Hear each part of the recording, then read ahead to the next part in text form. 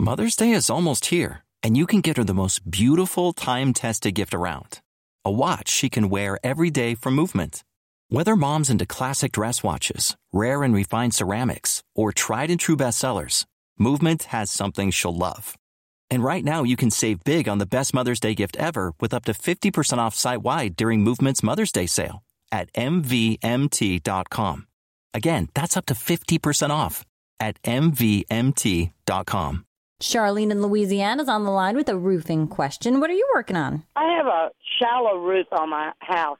They call it like a 2-3 pitch. It's not flat. I mean, but it's very shallow. Okay, almost no attic. About maybe 2 feet in there. I was interested in an aluminum roof, like a lifetime roof, and I wanted to know which would be better, that or a regular shingle roof, like an architectural roof.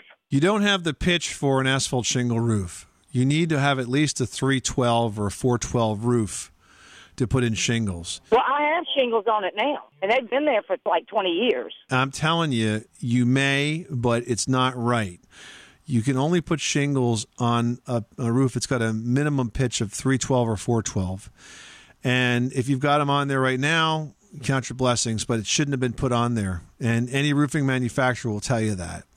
If your options therefore are either to do, say, a rolled roofing or a rubber roofing or a metal roof, as long as it's rated for that low pitch. And I think a metal roof's a great investment if you're going to be there for the long haul. But that's what I would invest in because, with that low of a pitch, you probably don't see it very much. And you want to make sure that it's really going to be watertight. And with a low pitch, you just can't use an architectural shingle. It just won't work.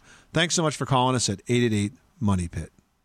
Say goodbye to your credit card rewards. Greedy corporate mega stores, led by Walmart and Target, are pushing for a law in Congress to take away your hard-earned cash back and travel points to line their pockets. The Durbin-Marshall credit card bill would enact harmful credit card routing mandates that would end credit card rewards as we know it. If you love your credit card rewards, tell your lawmakers, hands off my rewards. Tell them to oppose the Durbin-Marshall credit card bill.